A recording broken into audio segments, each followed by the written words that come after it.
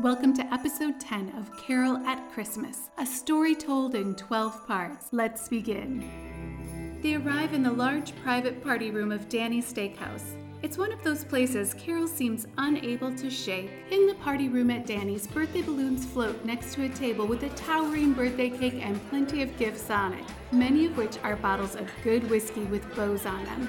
Amanda's head and shoulders rest on the cake table. Her elbows press into it as her hands support her back and her bare toes point into the air. She is in candle pose. Her toenails are festively painted. What are you now? I'm a candle. Get down from there. Blow on my toes to put me out first. You've gotta be, Blow on my toes. Carol shakes her head in the negative. How am I even supposed to reach them? Stand on a chair. I'll fall. Trust the ground. It'll catch you. Carol dodges guests as she moves a swivel bar stool from the bar to the table. As she begins to climb, she listens to Amanda's instructions. Use drishti. Find a focal point. Carol climbs onto the chair. Her feet falter a bit on the seat. You need to put your navel to your spine. What does that even mean? Carol's feet are firm, but her body wobbles a bit. Brace your core. Carol tightens her core. Drishti! Drishti! Focus! Carol's wobbling comes to a complete stop. Come on, blow on my toes. Carol gives her a sideways glance, embarrassed. Amanda looks at her, insistent. Carol blows on Amanda's toes. Amanda giggles. Carol's lips grimace into an almost smile. There are about 20 guests in the room. Tony, the jovial birthday boy, sways with a beer in one hand and an arm slung around Beau. A few men huddle around the two. All hold beverages. Beau lifts his glass into the air. To Tony, no matter the distance, you've always been there for me, man. Friends like you don't come along every day. Happy birthday. Amanda brings Carol over to the huddle of men. Happy birthday! Thanks for coming all the way here for it. See anyone else in town? Maybe. You saw Carol, didn't you? Tony pulls Beau's face closer to his. One of the men gathered says, But she's horrible. He pushes on Beau's free shoulder and continues. I heard she's let herself go. Nah, just as beautiful. So what's her story? She married? Nope, no husband, no kids. Doesn't surprise me. Tony's wife, a standard middle-class 40-something Midwestern fashionista, and two women, wives of the other men, join the group of guys. What are you men clucking about now? Beau's ex-girl, Carol. That Scrooge? Or should I say, Scroogette? The women cackle, a bit too drunk to keep their laughter to the proper and public variety.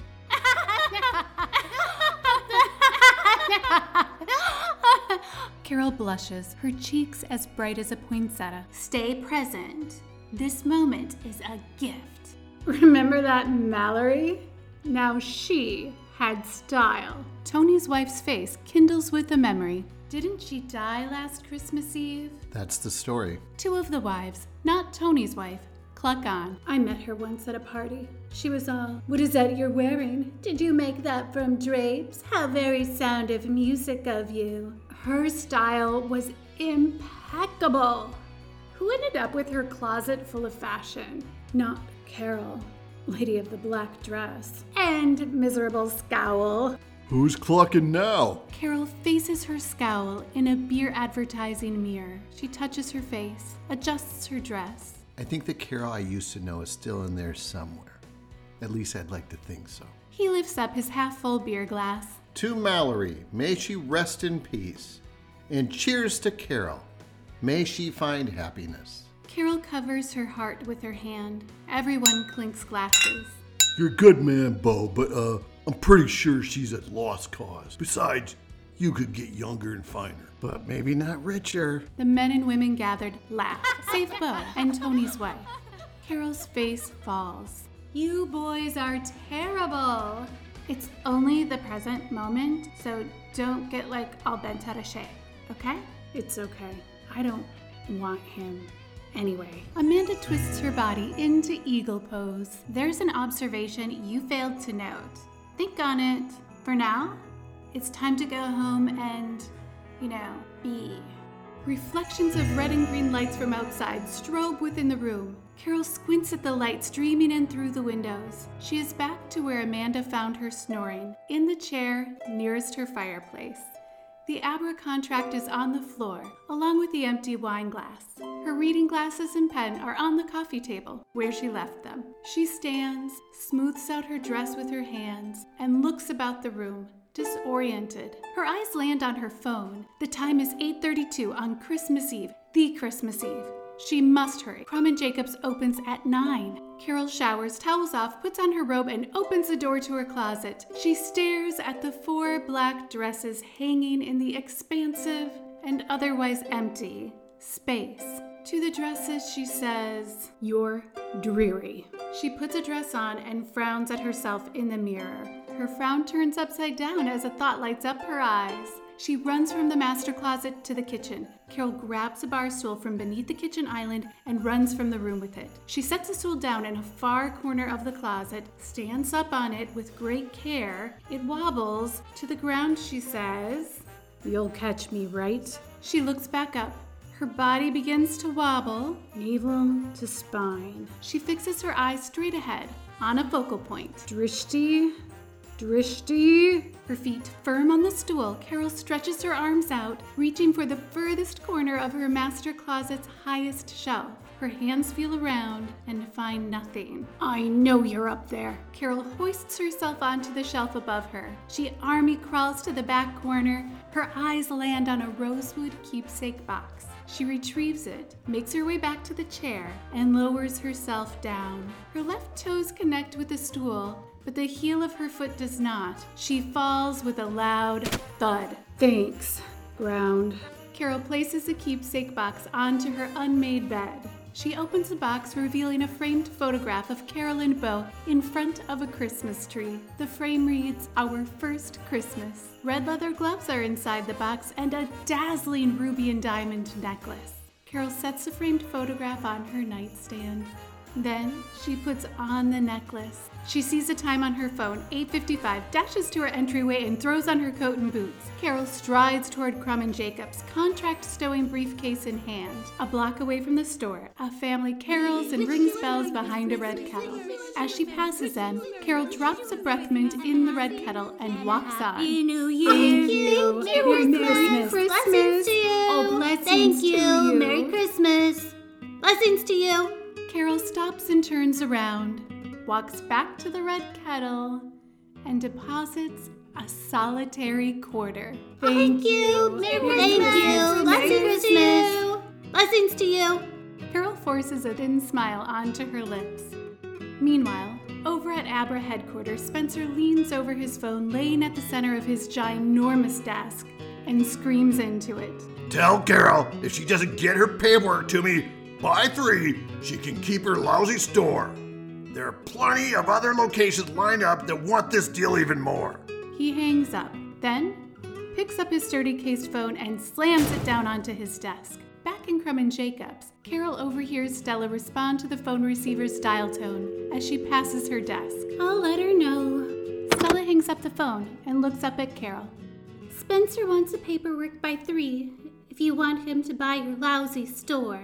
Carol takes a sharp inhale, pulling in the unexpected and unbidden tears that brim her eyes. Your job is secure. So long as you speak of this to no one, I'll make sure of it. I promise. You think that's all I want? A job? She stares at Carol hard. Carol opens her mouth to speak, but no words depart. She goes into her office, reaches into her near-empty office waste bin, and pulls out the pieces of Beau's business card. She places them on her desk and tapes them together. Not quite able to make out his number, Carol puts her reading glasses on. Now able to decipher it, she takes out her cell phone, takes in a deep breath, then dials. Out on the city sidewalks, Beau walks past cheery storefronts on his way to Crumb and Jacobs. The air is crisp, but the warmth of Christmas cheer is present on the faces of passerbys. Beau hears his phone ring and pulls it out from his pocket. Hello? Hi, it's... Carol. I was just, wondering if I'd maybe see you today. If you really have. I'm about a block from you now, getting my last-minute Christmas shopping done. Maybe we could... Let's grab coffee. I'll do my shopping, then... I'll find you. See you then. Carol hangs up the phone and dashes out of her office, bypasses the elevator, and runs down the many flights of stairs to women's apparel, where shoppers grab frocks from racks and hold them up to themselves in front of mirrors or friends. The best sort of mirrors, right?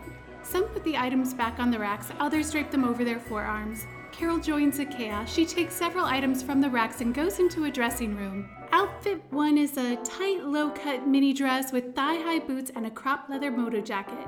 Carol's body can pull it off, but her sensibility cannot. She tosses it aside and tries on the next. The look is a little too Christmas movie matriarch for her taste. Not that there is anything wrong with that look.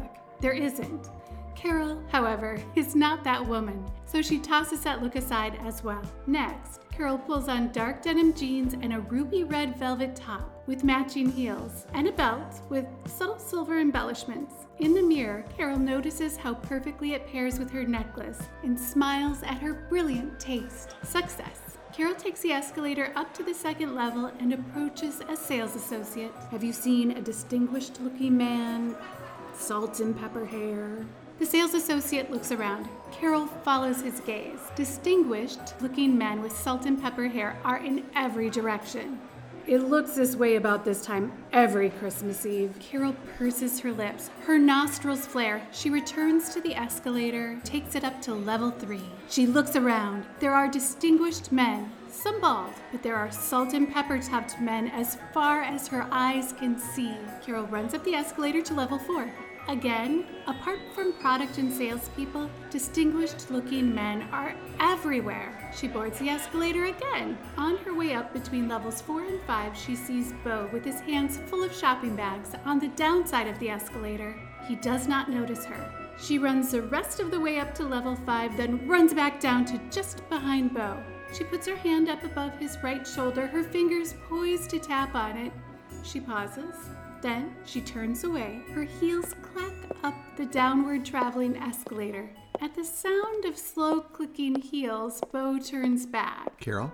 Oh, Beau, is that you? I'm done shopping. Ready for coffee? I know a place. Lead the way.